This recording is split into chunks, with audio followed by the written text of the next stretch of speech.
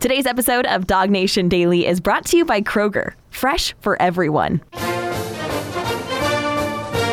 Presented by DogNation.com. This is Dog Nation Daily, the daily podcast for Georgia Bulldogs fans. Here's your host, Brandon Adams.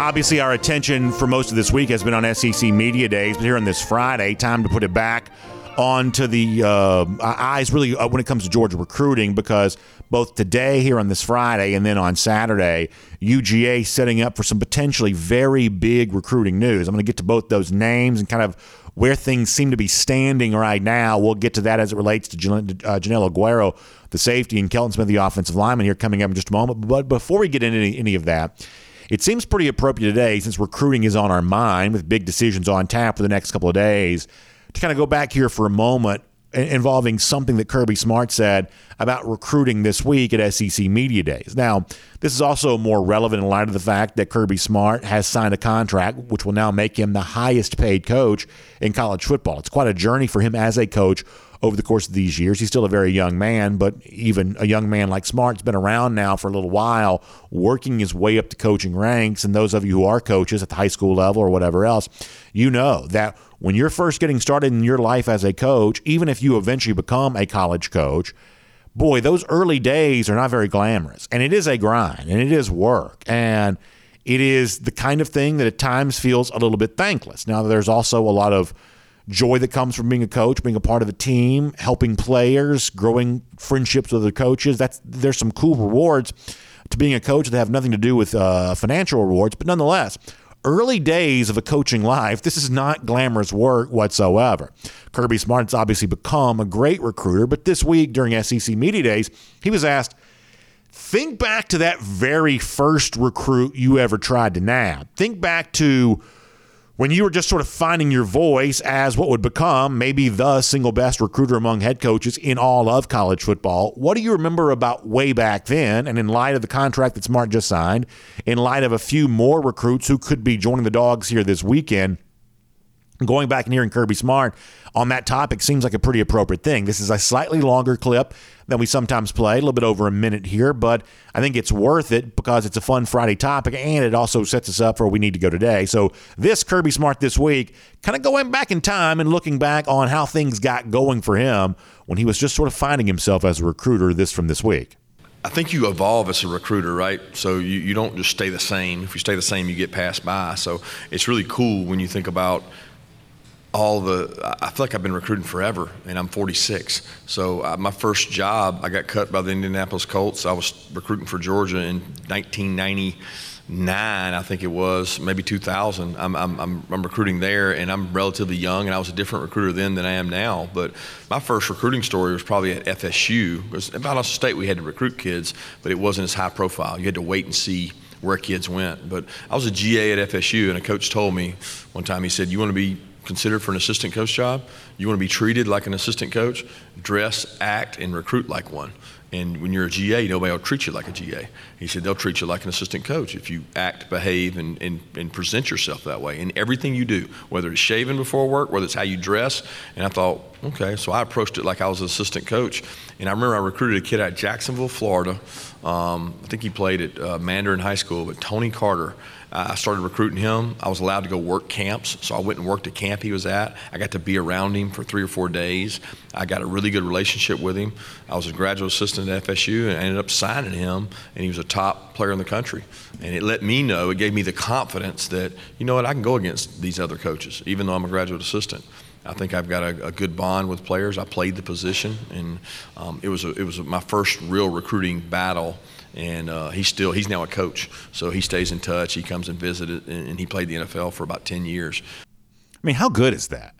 Good because of Smart's willingness to kind of go back and reminisce from something from the past, something that he doesn't always seem to want to do, but also just a good life lesson in there. You know, you've heard it said, hey, dress for the job that you want, not the job that you have, and Smart kind of giving you sort of a real life, real world example of how that sort of worked out for him. And I mean, you know, you can remember Smart as a player, many of us do, and you obviously know what he became as a coach even before he got to Georgia as defensive coordinator at Alabama. But that sort of period in between player and coach that we would all come to know it's kind of hard to imagine that part. Even as like running backs coach at Georgia in 2005, it's like it's hard to go back and sort of picture him before he became the Kirby Smart that we all know. But that's really valuable audio there from Smart, talking about some of those early days and lessons that he learned and the way in which he got comfortable enough in his own skin to be genuine in how he dealt with recruits. That's really good stuff from Kirby. One of the things that I think makes SEC Media Days fun. And obviously, fast forward back to the present, and you know that somewhere along that path over the course of those years from then until now, Smart has essentially built this program at Georgia around his recruiting success, and he has hired assistant coaches that are able to follow in his footsteps on that same journey about being great recruiters. And we know this weekend, Georgia has a chance to go out and prove that all over again. Let me start with what's going to happen on Saturday. You know, elite safety. He's technically, I guess, rated as a 4-star, although he's like the 34th best player in the country, something like that. Knocking the door of really being a 5-star safety is Janelle Aguero from Massachusetts after having been at IMG Academy. And on Saturday, Aguero is getting ready to make his decision. He's been kind of teasing that on social media a little bit. I'll show you some of that on the screen there from him, getting excited about getting ready to go. He says almost that time, a few days ago there on social media, he's getting ready to do all of that. And obviously for Georgia fans, this is one of the most pivotal battles for this 2023 class, especially with the sense that as 5-star safety Caleb Downs gets ready to make his decision coming up pretty soon, really just a couple of days. He announced that yesterday. But with Downs seemingly trending away from Georgia, all the bigger spotlight that now comes in on Aguero as he gets ready to make his choice. And we know how the battle lines are drawn for Aguero right now, at least those who are following this very closely, that it's thought to be kind of a Georgia-Miami battle here. And in this 2023 cycle, Miami kind of conjures up all this talk related to NIL. They have been, at least in this cycle, maybe if not certainly among the most aggressive programs in terms of leading with NIL as their number one recruiting pitch for why they want to get a player. It's given some Georgia fans a little bit of anxiety as it battles for Miami, despite the fact that Aguero over and over has cited lots of good things that he sees at Georgia when it comes to his relationship with the Dogs.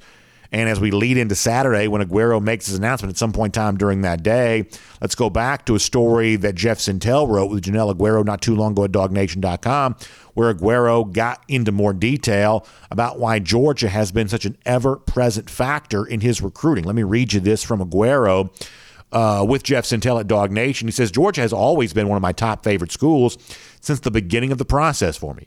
Kind of once they offered me, they have been on board with me right away. Kirby Smart and I have a great relationship. Coach Muschamp and I have a great relationship. Coach Adai left, but now that Coach Fran Brown is there, he and I have been building up that relationship. I would say it's pretty good. That's what Janelle Aguero told Jeff Sintel recently about his relationship with UGA and why some Georgia fans, despite the late push from Miami, have remained confident that eventually Aguero will land with the Dogs. And it's interesting there to hear Aguero, in addition to mentioning Kirby Smart, who we know is such a big factor for these defensive backs, also mentioning Will Muschamp too. And, you know, Muschamp, to have a figure like that on your coaching staff right now, you already know this, just incredibly valuable for UGA, because I think you would assume that he has probably traveled a similar path to what Kirby Smart has traveled. You know, Kirby can say early days, working at Valdosta State, you know, being a grad assistant, learning what I've learned, and cultivating that knowledge over the course of years, now decades, making me the kind of person I am. And to have a guy like Will Muschamp, who's both taking on some extra responsibilities as co-defensive coordinator, but also such a huge factor in defensive back decisions like the one that Janelle Aguero's about to make, Aguero citing him by name along with new cornerbacks coach Fran Brown as why he might want to come to UGA. Georgia fans already know this, but this just accentuates the point further, that the experience that Muschamp brings to the table will be valuable for the Dogs on the field this season as he sort of steps in to help replace Dan Lanning, but it's also completely invaluable, totally of the highest importance when it comes to these sort of recruiting battles like the one that Georgia has waged for Aguero, who's about to make his decision. All the more reason why the stuff that Smart said last week in that big room podium regarding Will Muschamp, the expanded role that he's taking on this year, the experience brings with him, all the more reason why these words are relevant. This is what Smart said about Muschamp this week as Muschamp looms as a big figure for Janelle Aguero on Saturday. Here's Kirby again. Will's been a tremendous asset for me as a head coach because you value people who have been in your seat. So Todd Monken's been a head coach. Matt Luke was that way for us as well. He'd been a head coach. Mel Tucker had been in a lot of roles before he left us. So I value that experience he's had in understanding the do's and don'ts, ways to do things, how to practice, how you run your organization, and also it gives you ability to delegate too. You got to take some things off your hand. I can focus my attention in other areas if I know he's in charge of something because he's done it, and he's been unbelievable. He's a great staff guy. He's super positive with our players.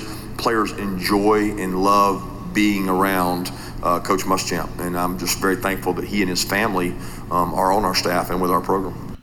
A shorter version of what Kirby Smart just said there might be, hey, if I give Will Muschamp a task, I don't have to worry about it getting it done because he's responsible enough, experienced enough to be able to do just that. Well, guess what? Muschamp's been on the task as it involves trying to win over Janelle Aguero, and that job could be finished off on Saturday as he gets ready to make his choice. Now, that's Saturday. How about today on this Friday? As we record the show, we are also awaiting word from Kelton Smith. Very impressive four-star offensive lineman out of the Carver program in Columbus, one of the obviously great flagship programs in our state, one of the most successful. And Kelton Smith obviously can address a need that Georgia has, which is bringing in big-time offensive linemen. That's been one of the hottest topics for Georgia fans thus far with this 2023 class, and Smith could be a bit of an answer there on that. I'll show you him on social media teasing his announcement, saying I'm going to be committing on July 22nd at 5 p.m. Eastern Time. Well, guess what? Today is July 22nd, and we're speaking to you in the 10 a.m. hour as we record this live. But at 5 p.m. Eastern Time today, we'll find out what Smith is bringing to the table here. Now, there are a lot of Georgia fans that feel pretty confident about the Dogs in this battle. For one thing, Georgia's had pretty deep roots in that Columbus area for quite some time. And when Smith spoke to our Jeff Sentell at Dog Nation, who, by the way, is on vacation right now, will be back next week. But when Smith recently spoke to Jeff Sentell at Dog Nation, admitting that Georgia is his leader, which is something that not all recruits want to do, but in admitting that Georgia is his leader, he talked about some of the ties that the UGA program has had to both Carver High School, where Smith goes, but the Columbus town in general, as part of the reason why he's been such a strong UGA lean. Let me show you the quote here from Kelton Smith there on that. He says, every time I go there to Georgia, I feel like I'm at home. I've got some family and some famous people there I grew up playing football with my whole life, like Mikael Williams and then Del McGee. Just being from Columbus, he checks on me a lot. He actually knows my uncle, my great uncles, and all of that. We went to school and they grew up together. That's another big thing. That's Kelton Smith talking about the deep ties he has to Georgia because Del McGee, former coach there at Carver High School, Mikael Williams, who Georgia just won a big recruiting battle for in the class of 2022. He didn't go to Carver, but he is from Columbus. So Kelton's like, well, I guess all the big football guys from Columbus end up at UGA here these days, so why wouldn't I do the same thing? It may not be quite as simple as that and quite as easy as that, but certainly you would certainly expect a guy like Dale, who does, former Carver coach, does know that area so well that you would expect that he would help out Stacey Searles there on that and be a big factor in this. And obviously you see a guy like Mikael Williams leaving Columbus to come up here to UGA and the expectations, the excitement that's growing around him. And if you're Kelton Smith, different position, other side of the ball, but why would you not want to follow in all of that? So it's another chance for a big win for the Dogs today with Smith and then with Janelle Aguero there on Saturday. Kirby told you a lot of stories this past week about how he's grown up as a recruiter along his way to becoming the highest paid coach in college football. It's big recruiting wins that's allowed him to earn that money, and Kirby may earn a couple of more here before this weekend is done. My name's Brandon Adams, and this is Dog Nation Daily, the daily podcast for Georgia Bulldogs fans. We're presented by Kroger. We're glad to have you with us, no matter how you get to us today. Live on video, we start at 9:45, first and 15, DogNation.com, Dog Nation app. We're 10 a.m. after that, Facebook, YouTube, Twitter, Twitch, Radio Noon, App and Sports Radio 960 Ref, podcast, wherever you find them, including the world-famous DogNation.com. Really happy to have you here. And a big thanks to our friends at Kroger for making it all possible. Now, let me do two things with you as it relates to Kroger right now. Both of these related to some of the great children here in our audience. One of those things is, you've heard me tell you about Kroger Chef Jr. before. You've got another chance to experience Kroger Chef Jr. this month coming up on July 30th. I guess that's a week from tomorrow, July 30th. a chance to be a part of that great experience and make some veggie dip. I think it's fun for kids if they want to eat healthy, being a part of the meal preparation, a great way to do that. That's one of the things that Kroger Chef Jr. gives you a chance to do. Also, each child just $7, but a lot comes with that. You're going to get a chance to get an apron and patch, a chef's hat. First of all, who wouldn't love a chef's hat? I'd love to have one right now. Chef's hat, recipe card, and a box, and of course the spatula there as well. All of that just $7 per child, making some veggie dip here this month. Kroger Chef Jr. for more on that. Kroger Chef Jr. for more on that. Make sure you check that out. I think we got the wrong website up there. Let's see if we can get that. KrogerChefJr.com. Remember, Junior is spelled out Junior. That's Junior for more on that. Kroger Chef Jr. today on that. Let me also tell you as well about what's going to go down with our 5-Star Kids giveaway, for courtesy of Kroger. You've been hearing us say this, and your chance to get involved with this is still out there as well. When it comes to really, really great experience to honor some of the kids in our audience who are just doing great things. We did this a year ago. So much fun. We got a lot of kids who are just, good kids, right? They're good neighbors. They're a good brother. They're a good sister.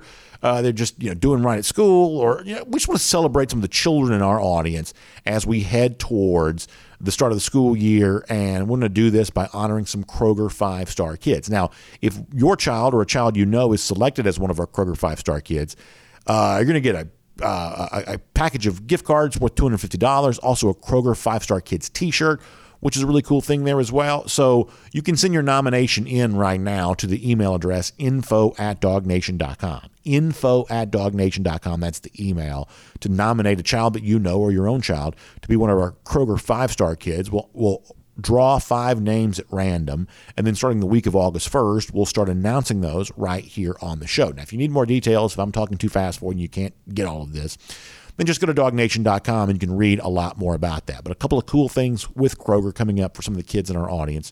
Kroger Chef Jr. and our 5-Star Kids giveaway, courtesy of Kroger. So go to dognation.com to get a lot more information on that. All right, before I do Around the Doghouse and tell you more about today's show, let me also briefly mention this as a housekeeping note. So on Monday, we have already pre-recorded a show to air that day. I have to be out of the studio. I am on assignment, as they say, representing Dog Nation at an event there that day, so I can't be here. We have a really good show planned. We actually talked to John Stinchcomb yesterday, just after the Kirby Smart contract had been announced. John's on the UG Athletic Board. He's one of the guys responsible for sort of voting to affirm that contract. So we had a lot of good thoughts on Kirby, reaction to SEC Media Days. We have some really good stuff with John on all of that. The future of the Georgia-Florida rivalry in Jacksonville, John has a pretty good take on that too. So this is a really good, timely show to air on Monday that we recorded yesterday. Now, the one thing that obviously we won't be able to do on Monday's show is give you immediate reaction to Kelton Smith's commitment announcement today, whatever it might be, Janelle Aguero's commitment announcement on Saturday, whatever that might be. So here's what we're going to do for that. We're going to be live on video on Saturday. And the audio from that video I'm going to attach to Monday's podcast. If you watch the show on video, then the same feed that you watch this show on video on, Facebook, YouTube, whatever else, you can see our video from Saturday. I'm going to do it with Connor Riley. We're just going to kind of react to some of the recruiting stuff that goes on. You can see that there in that same feed, and I hope you will go find it. And then we're back here live on Tuesday. We'll just sort of recap everything else that happened. So hopefully this makes sense. We're pre-recorded on Monday. Very good show. That should be our last pre-record until next year. We're going to roll through the entire 2022 season after that. But I did have to be out on Monday. So we're pre-recorded. We'll attach a little bit of recruit reaction to the podcast, and the video feed will also include a little bit of a live chat there on Saturday right after Aguero makes his choice, whatever time that ends up being, and whatever announcement he makes, we'll go live and we'll react to some of that there. So I hope you'll seek it out and find it. And then we'll be back here in our normal live format there on Tuesday. Any questions about that? Hopefully that all makes sense. For now, we're going to do something a little bit different today, too. You know Jeff Sintel's on vacation. You also may be aware that we did not get a chance to speak to Mike Griffith on Wednesday, his normal time. So we'll get a little bit of a reaction to all of SEC Media Days with Mike here coming up in a moment. Before that, though, let me see if I can kind of roll through an SEC, Around the Doghouse. Let me see if I can roll through and Around the Doghouse here. somewhat quickly, just related to the Kirby Smart contract and what I think the aftermath of that contract is going to end up being. As you know, and Dog Nation had good reporting on this, that Kirby Smart is now essentially the highest paid coach in college football. We don't know what like the private school coaches make, but we have plenty of reason to assume that Smart is like now the highest paid coach in the sport. I think we may have some of the specific numbers we can throw for you on the screen. Maybe not. We had that yesterday, but Smart's essentially going to make like $11 million per year over the course of the next 10 years. It sort of stair steps its way up to just over 12 by the time the contract is done in 2031. But basically like $11 million a year for the next 10 years. This is a very rich, well-paid guy, essentially the highest paid coach in the sport. Now, I think that Smart's earned the money. I don't think any Georgia fan would dispute that. I don't really count other people's money very much. That's just kind of the way all of that goes. It's not very controversial at all for Georgia fans that Smart's going to make the money that he's going to make. We'll talk more to Mike Griffith about this in just a moment. But one thing I think you can certainly conclude is that as the highest paid coach in college football, there is a little bit of an extra responsibility that goes along with that. And there's a little bit of extra attention he's going to get because he's so well paid. Yeah, you see the money there, essentially culminating in $12.25 million at the end come 2031, starting at $10.25 here right now. So that's what the UGA athletic department kind of released on that yesterday. Big bucks there for Kirby Smart. And as you've heard it said before, to whom much is given, much is required. And there's an extra level of leadership responsibility that I believe that Smart will take on, probably has to take on, I would guess probably wants to take on related to this. Because think about the other guys who are very highly paid in college football right now. Like Smart's new contract, I think, surpasses Lincoln Riley. And given the choice for the direction in which Riley might want to lead the sport compared to the choice in which Kirby Smart might want to lead the sport, those might be two very different visions for the sport, at least you might guess. Another guy, Jimbo Fisher, long contract. Fisher kind of joked the other day that because of his 10-year deal, he feels like he's owed a little bit of a commission on Smart's 10-year deal because Fisher kind of got the ball rolling on 10-year contracts. Well, once again, Fisher, the extra attention that comes from being that highly paid, he has a platform from which to lead. And if he had his choice, he might lead the sport in a different direction than Smart's choosing to lead. And that's kind of one of those deals where Smart, at a very young age, being paid what he's paid right now, has the kind of influence that he can actually have a say in where the sport goes in the future. And I hope he does choose to use it that way. I hope he does kind of push the sport where he wants it to go using the influence that comes from the salary that he's making. And I'll give you a perfect example of how I hope this works out. There's been some reporting this week about a recommendation by one of these fancy NCAA committees about the future of the transfer rule in college athletics. The idea, and I'll show you this from Dennis Dodd on Twitter, the idea that in the future there are people within the NCAA who are recommending that the transfer rule be done away with completely. What Dodd wrote on Twitter was that this happened this week, that the NCAA Council has endorsed a concept that would eliminate the blanket rule prohibiting transferring more than once. In other words, right now you sort of have the free one-time transfer. What Dodd says some within the NCAA want to do is say, well, it's no longer a one-time transfer. Now transfer as much as you want. And I don't mind telling you, I think this is a terrible idea. And if I had to assume, I think that Smart probably thinks it's a bad idea there as well. At least I hope that he does. And my hope is, given the influence that he has over college football as the highest paid coach in the sport, that he would speak out on something like this. And if he does, he's going to take some criticism for doing so. I mean, you see that this week. Even the most tepid analysis of the NIL situation, the most sort of tepid suggestion that maybe not everything is perfect with NIL. Think about all the blowhards on TV that lost their mind over that.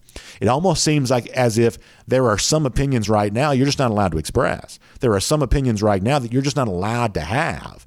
And Smart, by even suggesting that something might not be perfect with NIL, drew their ire. But guess what? Leadership requires courage. I don't think that Smart's going to stop saying the things that he wants to say just because he makes $10 or $11 million a year. I don't think he has to be embarrassed by that money because I believe he's earned it. And I hope he uses that platform for even additional leadership on stuff like this. And I think you have reason to believe that Smart might do that, because here's what I think that Smart and coaches like him sort of understand. If you've got guys transferring every single year, if you've got guys moving from team to team to team, it's almost like they never form the bond with their players the way that they could. And when you go back and listen to Georgia players in this past year's team, Smart himself, it's pretty clear that they thought the bond they formed together, the time they spent together, year over year in some cases, it's what actually helped them win a national championship. But even if it didn't, it helped them be better people, and it certainly helped them enjoy their year more because they felt like they had a shared experience with the guys they were competing with the guys they were working with the guys they were growing with. And if this transfer rule were to take effect, where all of a sudden now you can be on 4 different teams over the course of a 4-year period, I don't have to tell you that a lot of people would be missing out on what makes college football special for so many other players, which is growing to know your teammates, creating a bond with your coaches as a part of the team that you're on. In fact, Smart talked a little bit about that this week. So before we bring on Mike Griffith, let me let you hear Kirby on that point. I've talked a little bit about it, about the skull sessions and the commitment we had to our kind of team DNA. So we spent a lot of time last off season coming off of the COVID season on bonding as a team. We sacrificed a lot of meeting time on football to say, you know what, let's just get in these groups and have these open sessions and have these hot mic sessions where you can come in and talk about anything you want to talk about and get to know somebody. And I don't know, the players really bought into it, and they don't do it unless you do. So we had I don't know what you would call them, informational packets each week. The coaches had to present this material almost like a curriculum, like you're teaching a class. And I thought that the coach buy-in made the players buy in. Therefore, there was this really great connection that the players enjoyed being around. They embraced that. They thought that was a weapon, like a pass play. So I have to tell you this. The vision of the sport that Smart describes there is far better to me than the vision of the sport that the NCAA suggests, where, hey, just transfer as much as you want. Wild West. Don't worry about being a part of a team. Don't worry about making a commitment to anybody else. Just do what's best for yourself year after year after year. And if that creates additional levels of unhappiness for you, well, then don't worry about that. Just go out there and try to find a new team. Change your circumstances year after year after year. Never commit to anything. I don't have to tell you that I think Smart's vision for the sport is expressed in this comment. It's just a better version of that. And given the additional platform that he now has because he's the highest paid coach in the sport, I sort of hope he uses that platform to sort of fight for the betterment of the sport and continuing to show the courage of leadership to say, when things are veering in the wrong direction, to step up and say, this is not the way that I think things ought to be. I hope we hear more of that from Kirby Smart. So that is Around the Doghouse. This is a Dog Nation Daily presented by Kroger here today. Normally on a Friday, it's On the Road with Jeff Sintel, assisted by AAA. What do you say we give a shout out to AAA as we also welcome in Mike Griffith? Now, he's been on the road a little bit himself, leaving Athens to come to Atlanta, covering SEC Media Days. So let's cover everything going on with Mike right now here on the program. Glad to have you with us and hope you're getting ready for a great weekend. From Athens and across the SEC or wherever the recruiting trail may lead, here's a DogNation.com insider. I'm a little bit late getting to a Mike Griffith, and I apologize for that. I want to be respectful of his time, but glad to have him here on a Friday. Mike, hope you're doing well. Certainly a fascinating run through SEC Media Days here this week. I want to talk to you about that coming up, but also as soon as Georgia's appearance at Media Days was done, we also found out that Kirby Smart, the contract that we knew was coming, is finalized now, and Smart's a very well-paid man after having already been a pretty well-paid guy, but he's now essentially the highest-paid coach in the sport. What's your reaction to the contract that Smart signs and kind of what it means here? What do you think about the deal that gets done for Kirby?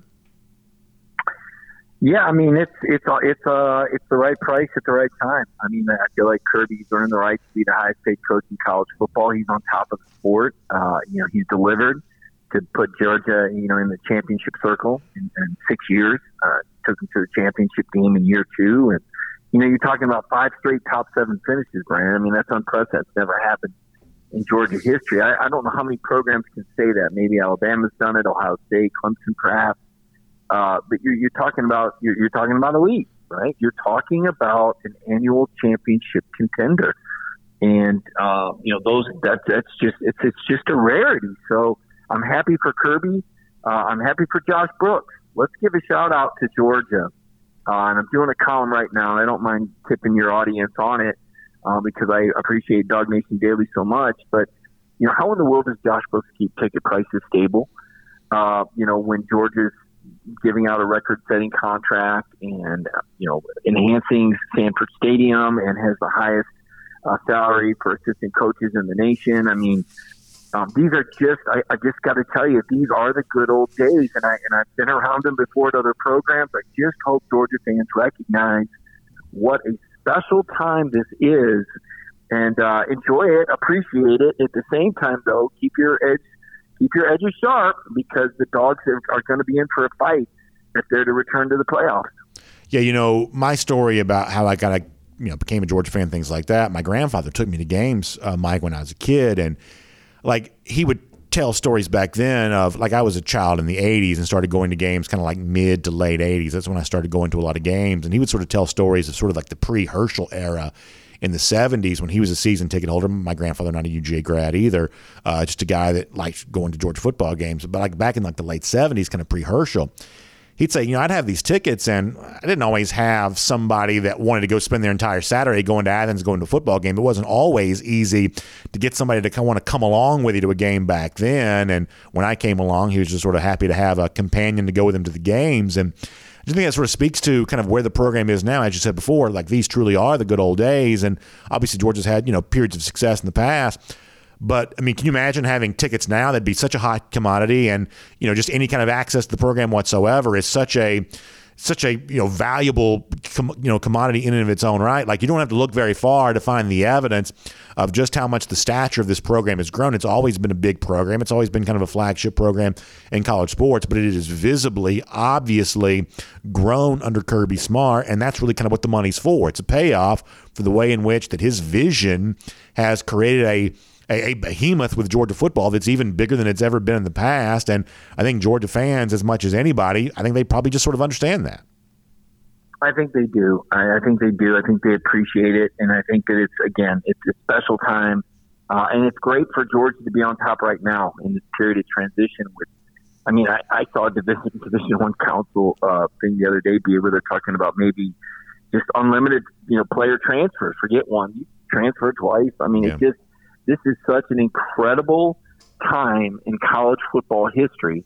We're just now starting to, get over the whole, COVID season thing.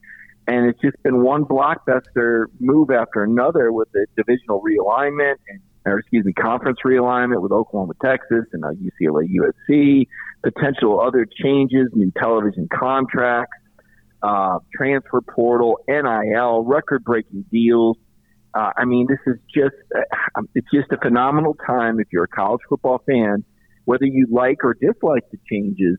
You're essentially watching, man walk on the moon in terms of historical significance, or the introduction of the internet, or the start of the Dog Nation program with Brandon Adams. We're talking about historically significant events happening now. Yeah, I kind of talked about this before you joined us, which is that when you think about, and I mentioned the NCAA transfer proposal specifically here, that with Smart being the highest paid coach, there's an additional level of attention that comes with that, which gives him a bigger platform from which to lead. And if I had to guess, Smart's vision for the future of college football might be different than, say, Lincoln Riley, another young coach who's also very well paid, that you may have two competing visions for leadership. And a guy like Jimbo Fisher, who's kind of in a similar category, at least in terms of the length of his contract, Smart's vision for the future might be different than Jimbo's there as well. We saw Kirby sort of step up and say some things related to NIL this week. I think a lot of what he had to say was completely misconstrued. But you do see an example of, if you are in any way critical of some of the changes that are taking place in college football, there are a bunch of national types that just have their pitchforks out. It almost seems as if there are certain opinions right now that you're not allowed to have, and there's a mob in place to coerce you from expressing this opinion whatsoever. But leadership requires courage. And I hope the same courage that Smart showed this week does sort of speak out about some concerns that he has. Now that he's the highest paid coach in college football, I hope he continues to show that courage and speak out when necessary, including on some of this transfer stuff there as well. There's no way it's good for the players to be on 4 different teams in 4 years. There's just no way that's good for players. And hopefully coaches like Kirby showing a little bit of courage to step up and say, hey, we want to keep doing right by players, even if what's right isn't quite what they want. We still need to do right by players. Mike, I hope Kirby keeps speaking that way, especially now that he's got the platform to be even heard in a louder, way because of it. Well, you talk about the factions out there, BA, and the cancel culture, and that selection year flashbacks here. I mean, the mind control, but here's the thing, though. I'm with you, and I share a very similar sentiment, but at the same time, I think we've got to be savvy enough to recognize that Kirby needs to maintain his fluidity, and sometimes it's dangerous, to make statements that, maybe in 2 or 3 or 4 years you're going to regret, or that maybe in 2 or 3 or 4 years are going to be used against you in living room. You mentioned Lincoln Riley and in the different approach that he might take or might be forced to take, or maybe Steve Sarkisian. I mean, you've got to be, to your point, you've got to be very careful what you say, because your intent may not necessarily translate to how it's construed, especially when, as you said, there are parties that are eager to twist and turn this thing different ways for whatever agenda. So I kind of feel like we're in a transition in terms of our mindset with college football. I feel like there's a bit of a tug of war going on between, some traditionalists, like ourselves for the most part, and, kind of the new way of thinking. I mean, it's almost like, okay, well, this is the day of athletes' rights. And I'm by the way, I'm on this side too. College coaches have made a lot of money off of athletes for a long, long time. Now the athletes are starting to make some money, and these college coaches no longer have the leverage that they once had with their roster management or their scholarship offers. And players are now able to negotiate because everything's above board. Before, when it was underground, it was all kind of hush-hush who was getting what. And let's just drop all pretenses. Programs have been breaking rules and paying players for years and years and years. That's I think we all know that to different degrees, okay? But it was all hush-hush, quiet, and so nobody was going to talk about what they were making, right? It's like, hey, nobody talk about your salary at the office. There's a reason companies say that. Same way they didn't want players talking about their salaries with other players. Well, now that it's above board, and Brian Kelly talked about this at the Dustin Spring meetings, they've literally got players saying, hey, coach, look, Team A's giving me $125 million. What are you going to do for me? And the thing is, there's no way for the coaches to verify whether that player is really getting the offer. Because on the one hand, they're free to talk about it. On the one hand, they're free to, negotiate or throw that out there. But the schools can't really say anything because, A, one, they're not allowed to use NIL to recruit, but B, there's no proof of what that kid's really getting offered. So now what do you do when a top-notch recruit, you're going up against Miami for a recruit for, let's just throw that out there as an example. How much is Miami really offering this? How do you know? Do you really know? Can you see it in black? Who is he? Is there an agent? Is there a middleman here? Or is it just, are you going to, we'll talk about that once you get here. I guarantee you they're not saying we'll talk about that once you get here in other places. Think about the pickle that these coaches are in these high-profile recruiting battles. It is a challenge like no other time. And so I see both sides of it, right? I see the validity of saying, hey, look, you aren't going to get paid anything till you get here. But let's apply that to our lives. Let's say we're applying for a job, and it comes to the salary part of the equation. Well, can you tell me what I'm going to be making here? Nope, not till after you've worked here for 6 months. Then we'll decide what we're going to pay you. Let's be honest. Are you taking that? Probably not. So we're kind of applying real-world rules to college football, which has kind of been in this little fantasy land of amateurism, except for those players getting paid under the table. And that's why this is such a crazy time, because our court system does not support the system that's in place. It's all about free enterprise. And so we're saying, well, that's apples and oranges. Well, it can't be apples and oranges anymore. It's got to be all oranges now, is what our court system is saying, and the direction this is heading. So that's why coaches have to be very careful how they address the situation, even while you and I completely understand and can agree with many facets of that logic. Yeah, there's certainly plenty we could talk about this all day long on. I think you bring up some interesting points. Let me shift gears to something else here for a moment. To me, SEC Media Days is as close to a 3-ring circus as you're ever going to get. And I mean this literally, because there are like 3 things going on at once. Like, it's sort of hard to follow it all because you've got, various rooms where coaches kind of move from place to place to place. It's, even for someone who sort of does this for a living, sort of absorbing all the information, not an easy thing to do. So you were there the entire time. I thought you and Connor Riley both had outstanding coverage. I really did. I enjoyed reading every word of it, whether it be from Georgia or some of the other stuff that came out. So, Mike, I want to give you the floor here for a second. Just 2 or 3 things that you thought were interesting, either about Georgia or Georgia rivals or anything else. What stood out to you about the week we just had there at SEC Media Days? Well, first of all, I would agree with you, and I'm a big fan of the SEC network, as you know. I don't know any other conference, league, whatever, where you've got legends walking around. Tim Tebow's and Jordan Rogers and Chris Doering and Jacob Hester and Cole Kubelik and Takeo Spikes and Ben Watson and supermodel Laura Rutledge, who does an incredible job. I mean, not only, she's just a cool person.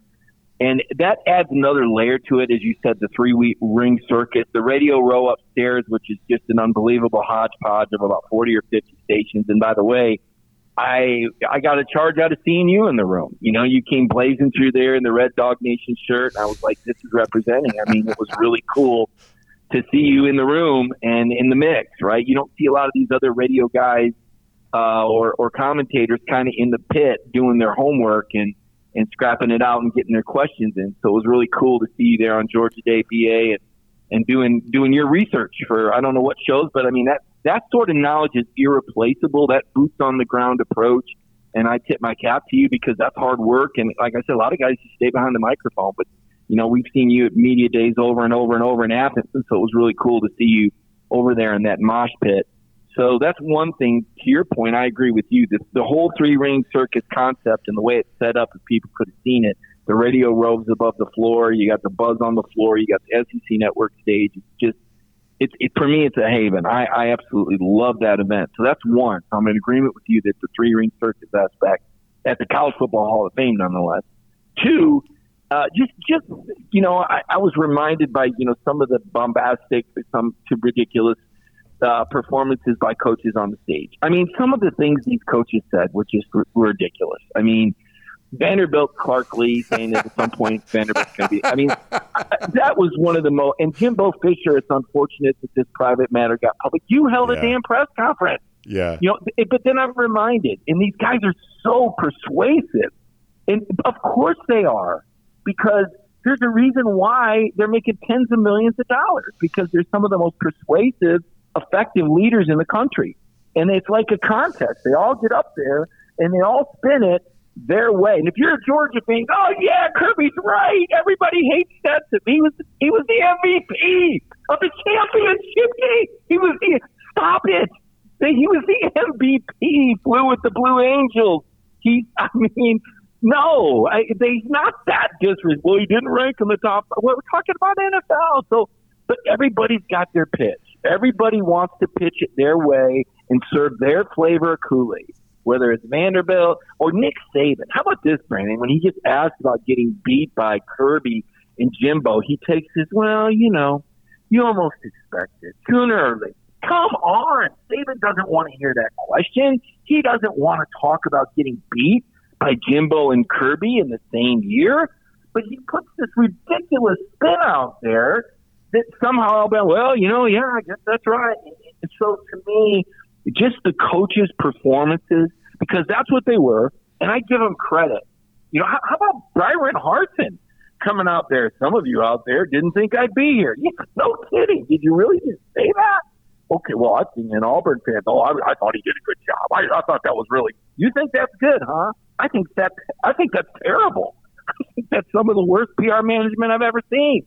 But everybody's looking for the positive right now. Everybody's trying to talk about what a great job their team did. Everybody's drinking the Kool-Aid. So that, to me, is always fun to see how these coaches and hear how these coaches are going to spend it. And then on a more serious note, the guy that I was the most impressed with, and I could be way off, but I bumped into Tebow this week, and I had some private conversation with him, and he kind of tipped me off on some Anthony Richardson stuff. And then I talked with Anthony Richardson, and let me tell you, I don't know that Anthony Richardson has any sort of supporting cast. I don't know what the Gators have at receiver running. I don't think it's very good. Okay, I don't think Florida will, if they finish 500 in the league. But that guy, out of all the players that went through there, impressed me the most. Not just from his sheer size and the grace and the stories that I was told by really good people that know what's going on, but the poise that he showed when I asked him about the final 3 minutes of the first half in Jacksonville. That's a mature guy. Okay, that's a guy that's grown up a lot, and he kind of won me over. And I'm really going to be interested to see what type of player he turns. Could he be another Lamar Jackson? Could he be a Jalen? I don't know. I don't know that, BA, but I liked what I saw in his eyes and the poise. And just as a pure SEC follower, when you talk about players, you're going to kind of have your eye. And we've got him at Georgia. I mean, we all want to see what Eric Gilbert's going to do, and Kenny McIntosh, and Brock Bowers. What does he do for an encore? I mean, we got plenty of Georgia. There's 10 Georgia guys I can name that we're all excited to see. But from other teams, Anthony Richardson, that's that cat. I want to see what he does down in Gainesville this year. All right, I want to ask you one more question. I want to keep you too long, but I want to ask you one more question. Let me just quickly remind folks, though, that we are on the road, normally with Jeff Sentell, assisted by AAA. Jeff taking a little bit of vacation here right now, which I guess he's earned the right to do. Mike, good enough to step in here on a Friday to kind of give us some final thoughts on SEC Media Days. It's going to take us a few weeks to unpack everything that goes on here, certainly a few days at least, but we're doing that with Mike here today. And, of course, you can also do some great things with AAA yourself, including getting a great quote on auto insurance. When you switch and save with AAA, you have the opportunity to put hundreds of extra dollars in your pocket just for doing so. So there are a couple of different ways for to kind of get in touch and learn more about this with AAA. You can check out the website, AAA.com/auto insurance. That's AAA.com one more question. Let me just /auto insurance for that. Also give them a call, 833-718-2075. That's 833-718-2075 for that on AAA, and get a nice quote on some auto insurance and a chance to get some really big savings there for that. Mike, very fast before we let you go, and as I said before, I've taken up a lot of your time already. The next thing for Georgia, other than some obviously recruiting news we'll be watching closely this weekend, is the start of practice right there around the corner to kind of begin the month of August. Kind of where do you think this team stands as it gets ready for that, and kind of what comes next now that the talking season for the most part is now kind of behind us? Well, there's been a lot of hard work behind the scenes that's already been put in by the Georgia players. They don't advertise it. There's no media access. And so it's all kind of away from our mind. But, for yourself and Jeff and Connor and I, we stay plugged in, and we know that there's been a lot of running through a lot of hot days with these Georgia Bulldog players. The off-season conditioning is brutal. Scott Sinclair pushes them as hard as anybody.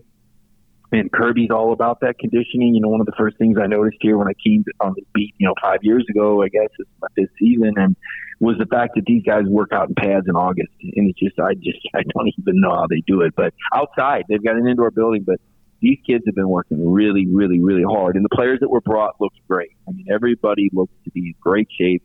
I haven't heard anything but really good things about the off-season conditioning. So now we're going to get to the part we're going to start getting into the the practices here. It's hard to believe it's just a couple weeks away, and the game planning.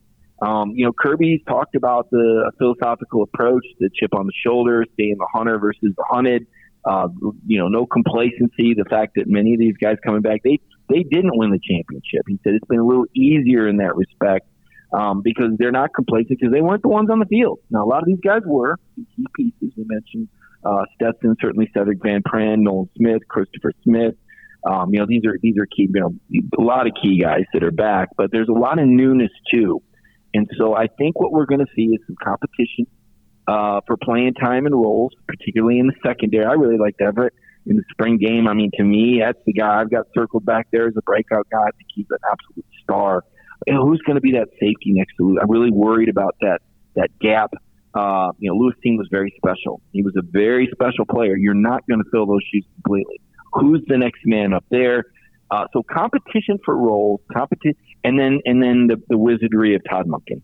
And what does he have for Dan Lanning? I mean, these guys matched with at practice on a daily basis for the last 2 years, and now they've had a whole off season to scheme for one another. And that's just fascinating to me, just fascinating. So I can't wait to see the game plan And could we see a 4 tight end offense? Could we see something that we've never really seen before to this extent? Could Georgia be on the verge of rewriting, the offensive trends? Could this kind of be a new thing where, instead of these, kids playing defensive end that have this incredible size and speed, they become pass catchers like Brock Bowers, like Eric Gilbert, like Darnell Washington, like Oscar Delp? And how in the world is anybody going to stop that? I mean, all Stetson's got to do is throw it in a direction, and these guys are going to body up or they're going to run by you. I just don't know that there's a college defense out there that can physically match up with what Georgia can do at tight end. And then you still have 2 dynamos in the backfield, maybe 3, Daijun Edwards, and along with Kendall and Kenny. If you pay too much attention to those tight ends, they throw to and oh, by the way, on the perimeter, Ladd McConkey and A.D. Mitchell will run by. And if Dominic Blaylock gets back into form, my goodness. So my appetite is wet. Just thinking about what this offense could be and knowing the competition that's ahead this fall. Mike, great stuff. Thanks for being here on this Friday. Can't wait to read about all of that from you here at DogNation.com as we head towards the start of practice. You've earned a great weekend. Hope you get a chance to enjoy it. And we will look forward to getting a chance to talk to you back in your normal day of Wednesday next week. So that'll be really fun, and we'll look forward to doing that then. All right. Appreciate it, BA. Good stuff. Let's take a look around the rest of the league. This is SEC Through. So Mike brought up an interesting word a moment ago when it came to Kirby Smart and recruiting. He said the need to be fluid. Now, what I took that to mean is, hey, you may be kind of a hard-driving traditionalist, but you got to be careful not to be too much of that when it comes to recruiting. And I understand where you're coming from on that. And I think that Smart naturally strikes a balance on that, right? I mean, I think a lot of what people heard from Smart in the NIL sense at SEC Media Days was misconstrued. That Smart's actually really pro-NIL. 95 different guys have deals, likes what the NIL money gets used for. But at the same time, he's not afraid to say he has some concerns. To me, the dividing line here is between rights and responsibilities. Mike even brought up, hey, player rights or whatever here. And obviously, if you're a player, you're interested in hearing about that. Am I free to transfer as much as I want? Am I free to cash in on NIL as much as I want? Am I free to sort of, if you're a 17 or 18-year-old guy, you even probably think, am I free to just sort of run wild and do whatever I want to do while I'm on campus? Your rights are really important to you as a player. But guess what? When it comes to a recruiting decision, players still are not the only thing that matters. That's true right now. It's going to be true 20 years from now. There are also parents involved there as well. And when it comes to the role that parents play in recruiting, they want to hear more about than just, hey, what does my son have a right to do? They want to hear about the kind of responsibilities you're going to hold him to, because that's what parents want. When it's all said and done, even in the day of NIL, and even in the age of transfer portal, and even in the age of this kind of stuff where it seems like, there's a move towards professionalizing college players, guess what? Parents, and I talk to plenty of them, they still want their young men to be better men on the other side of their college experience.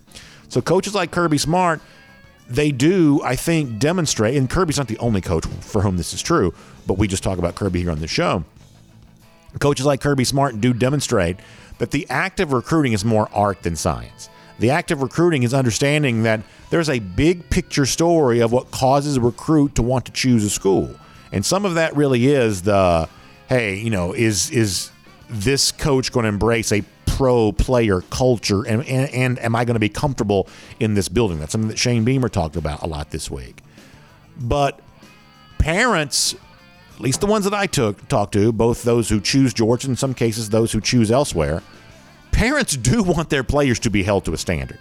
And parents, at least the ones I talk to, seemingly do, for the most part, want their players to stick, or their sons, who we think of as players, to stick with challenging situations through adversity. They don't want their sons transferring 4 times because, honestly, on the heels of 4 different schools in 4 different years, which the NCAA seems to be fine with, I'm not quite so sure a better man emerges on the other side of that. And I think deep down, most parents seem to kind of understand that. And so when a guy like Kirby and the staff that he employs and the coaching staffs that he compete against, because for the most part they all kind of have similar visions, they kind of understand that. There's a certain thing that players want to hear, and there's a certain thing that parents want to hear. And being the kind of coach that's makes players feel comfortable and also makes parents feel comfortable. That is the challenge of being a great recruiter. It always has been, and in the new age which we live, I don't think that things are necessarily all that different, even with all this new stuff that's kind of going on there. All right, cruise around the SEC, courtesy of Royal Caribbean. Great time to be on a Royal Caribbean cruise ship. I'll tell you, reach out to our friends at the Cruise and Vacation Authority. You can pick the Royal Caribbean cruise vacation that's right for you, including, this is the time of year when a lot of folks are taking those Alaskan cruises. I think that's a really fun experience. I've never been. I'd like to go. When I go on a cruise, I typically am going to one of those Caribbean destinations because I like to be at the beach. I like to get, work on the tan. I like to do that kind of stuff. But the Alaskan experience in its own right is an amazing type thing. And if you want to find more about that, you can do that with our friends at the Cruise and Vacation Authority there as well. But when I see that video, if you're watching a video of the fun stuff happening on Perfect Day Coco Cay, hard not to want to be there and be a part of that. So great chance to take a Royal Caribbean cruise vacation. Hope you'll do it. Cruise and Vacation Authority can help you out with that. TCAVA.com. That is the website. It stands for the Cruise and Vacation Authority, or 770-952-8300. That's 770-952-8300. All right, SEC Media Days concluded yesterday. I think that a couple of coaches had a pretty difficult task, and I sort of think they did the best they could do. Brian Harsin spoke and admitted there was a coup attempt against his job, and he says it didn't work. And Mike seemed to not like what Harsin had to say yesterday. I didn't love it necessarily, but I think he probably handled it as well as it could be handled. I think you have to acknowledge you got to try to move on from it.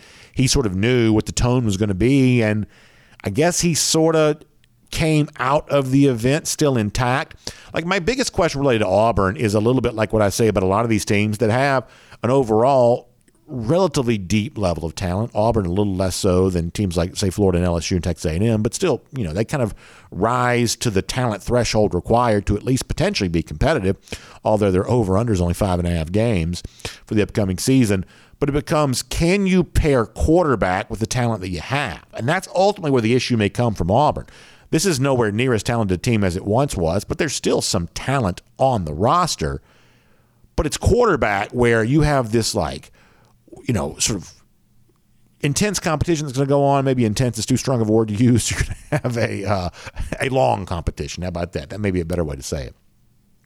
And it seems like it's kind of between TJ Finley, who's been there after having been at LSU, Zach Calzada, who just got there, that's probably sort of viewed as the favorite in all this. I guess to a degree, Robbie Ashford may be somewhat involved in this, but it seems like it's sort of a Calzada-Finley type thing for now. And the story on Calzada, he played like a world beater against Alabama, but never really matched that against anybody else for the rest of the season. And obviously, if you're an Auburn fan, you'd love to have what Calzada showed against the Crimson Tide there last year. But also, if you're in any way logical, you're left to assume that what he did the most is probably a better reflection of who he is. And what he did the most was sort of play average.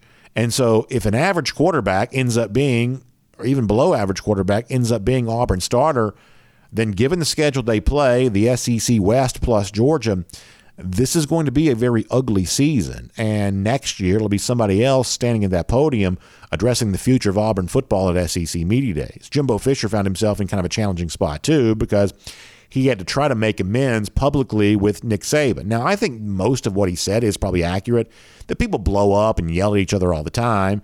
This is just sort of weird because all of it happened very publicly. And as Mike Griffith accurately pointed out, it happened publicly because that's exactly what Jimbo Fisher wanted to do. He was very angry at Nick Saban for the accusations that Saban threw at him. And now they have to sort of try to pretend like none of that happened, or what we all saw happen doesn't really matter. Not quite so sure how well that worked for him yesterday. I think it is probably fair to assume that there will be a lot of bad blood between Fisher and Saban for as long as Saban continues to coach, including this fall when these two teams play against each other, that what you saw was real, and the way in which both guys have tried to move on from it, that's the fake part. But the real part is I don't think they like each other very much. And not everybody has to like each other. I think that Saban is very comfortable with the former assistants and they don't threaten him very much. Lane Kiffin genuflects to Saban all the time, so therefore Saban's more than willing to kind of prop up Lane. There was an ESPN story about Lane Kiffin last year. Saban was a willing source for that story. Kirby Smart doesn't do that kind of thing. He feels like it's other coaches' jobs to tout themselves. But Saban's always willing to tout Lane Kiffin because he knows that Lane Kiffin in no form or fashion is a threat to him whatsoever. It's the same way at SEC Media Days. Saban had all these nice things to say about Steve Sarkisian. Once again, that's a coach that he does not view as a threat.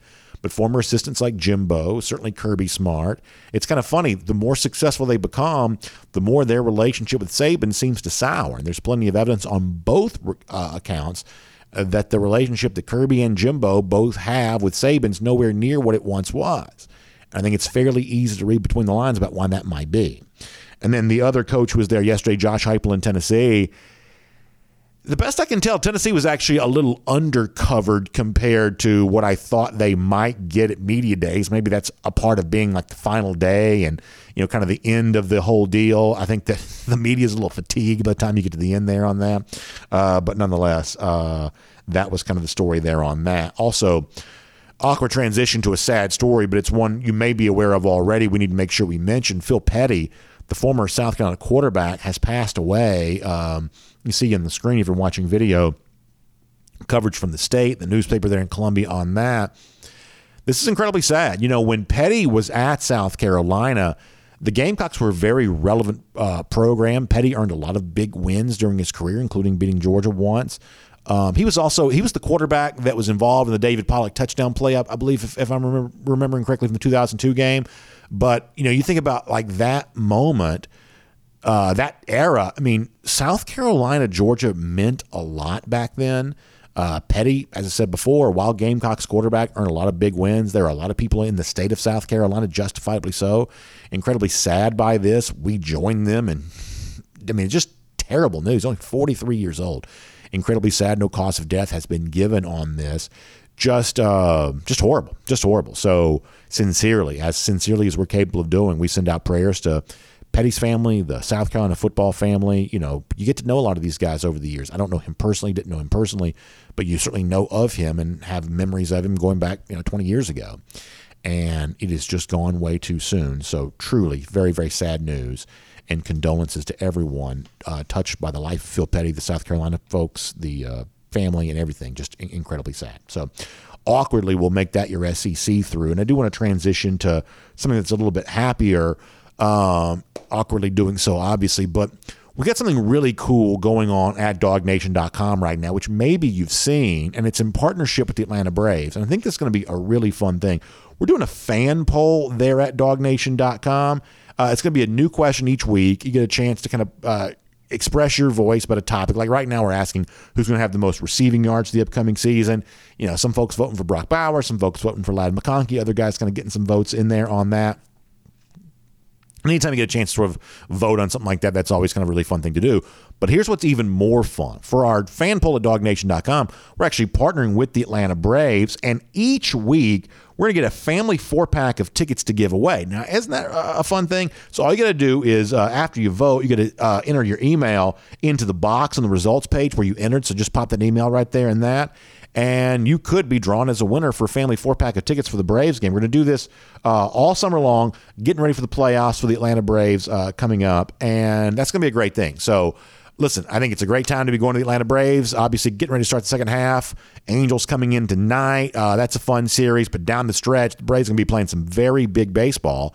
And each week at DogNation.com, we're going to be giving away a family 4-pack of tickets to someone who participates in our Dog Nation fan poll. So please make sure you check that out there at DogNation.com. And a huge thanks to the Atlanta Braves for partnering with us on what's going to be a great deal there for all of that. Also, Fridays around here means the big finish to the week, courtesy of our friends at the Finish Long Drink. And I want to show off somebody having a great time. Listen, this is what we love. We love folks enjoying their summer. We love folks enjoying just having a good time in life, and that's what the Finish Long Drink's all about there as well. So when we do the big finish here, presented by the Finish Long Drink, we celebrate that there as well. Let me show you this here. Somebody who sent this to me this week, having a great time enjoying themselves some Finish Long Drink. Jeff Doak says, look what's behind the bar at the King and Prince Golf Club at St. Simon's. He says, between that and some Jack Davis originals, which, by the way, we love the artwork of Jack Davis, He says it's in the men's locker room. He says this is absolutely dog country, and you see some Finnish long drink right there. That's right. Wherever good dog fans are getting together, folks around Dog Nation, you know the Finnish long drink's going to be a part of that. And how about a great day there? The King and Prince, beautiful part of St. Simon's, playing a little golf down there, and I'm glad to see Jeff Doak enjoying himself, and I'm glad to see him taking some Finnish long drink with him when he does that, right down there at the King and Prince in St. Simon's. We appreciate them for stocking that Finnish long drink, and we appreciate all of you for enjoying it there as well. And if you haven't tried some, go to thelongdrink.com, and you can find out where you can pick some up today, including apparently right there at the golf club at the King and Prince right there in St. Simon's, Georgia. And as we say goodbye to all of you here for the weekend, we'll do so with a couple of really fun golden shoes to wrap up the week. Let's show you the first one on the screen here right now. So Carson Brown sent this to me. We have had some fun at the expense of Takeo Spikes here this week because Takeo picked South Carolina to upset Georgia. Takeo being a former high school teammate of our good friend Terrence Edwards. They're good friends with each other. And so we talked to Terrence about this yesterday. Carson says maybe we should forgive Takeo for his asinine take on the South Carolina game. He did give us some respect today, and it shows Takeo touting Jalen Carter as a possible Heisman candidate beyond Will Anderson there from Alabama. So, yeah, we'll give Takeo a little credit for that. At least he knows who Jalen Carter is, and at least he knows what Carter could do this upcoming season. So good stuff from Carson there on that. Our buddy Mad Dog has his take on the new Kirby Smart contract. You see the dollars falling from the sky, and Mad Dog says the University of Georgia making it rain for their national championship winning head coach, Kirby Smart. He says, go Dogs. Good stuff from a Mad Dog on that. We'll give him a golden shoe there as well. And guess what? Florida coaches, they're not making nearly as much money. And a lot of those wins against Florida is why Kirby's as well paid as he is, the national championship coach. But for Florida, it's been 4,943 days since they have won a national championship. Lousy, stinking Gators indeed. And guess what? Now, 99 days from right now, Georgia gets that win again in Jacksonville. That is our Gator Hater Countdown. We will see you back here, pre-recorded on Monday, live again on Tuesday for Dog Nation Daily, presented by Kroger. We'll look forward to talking to you then, everybody.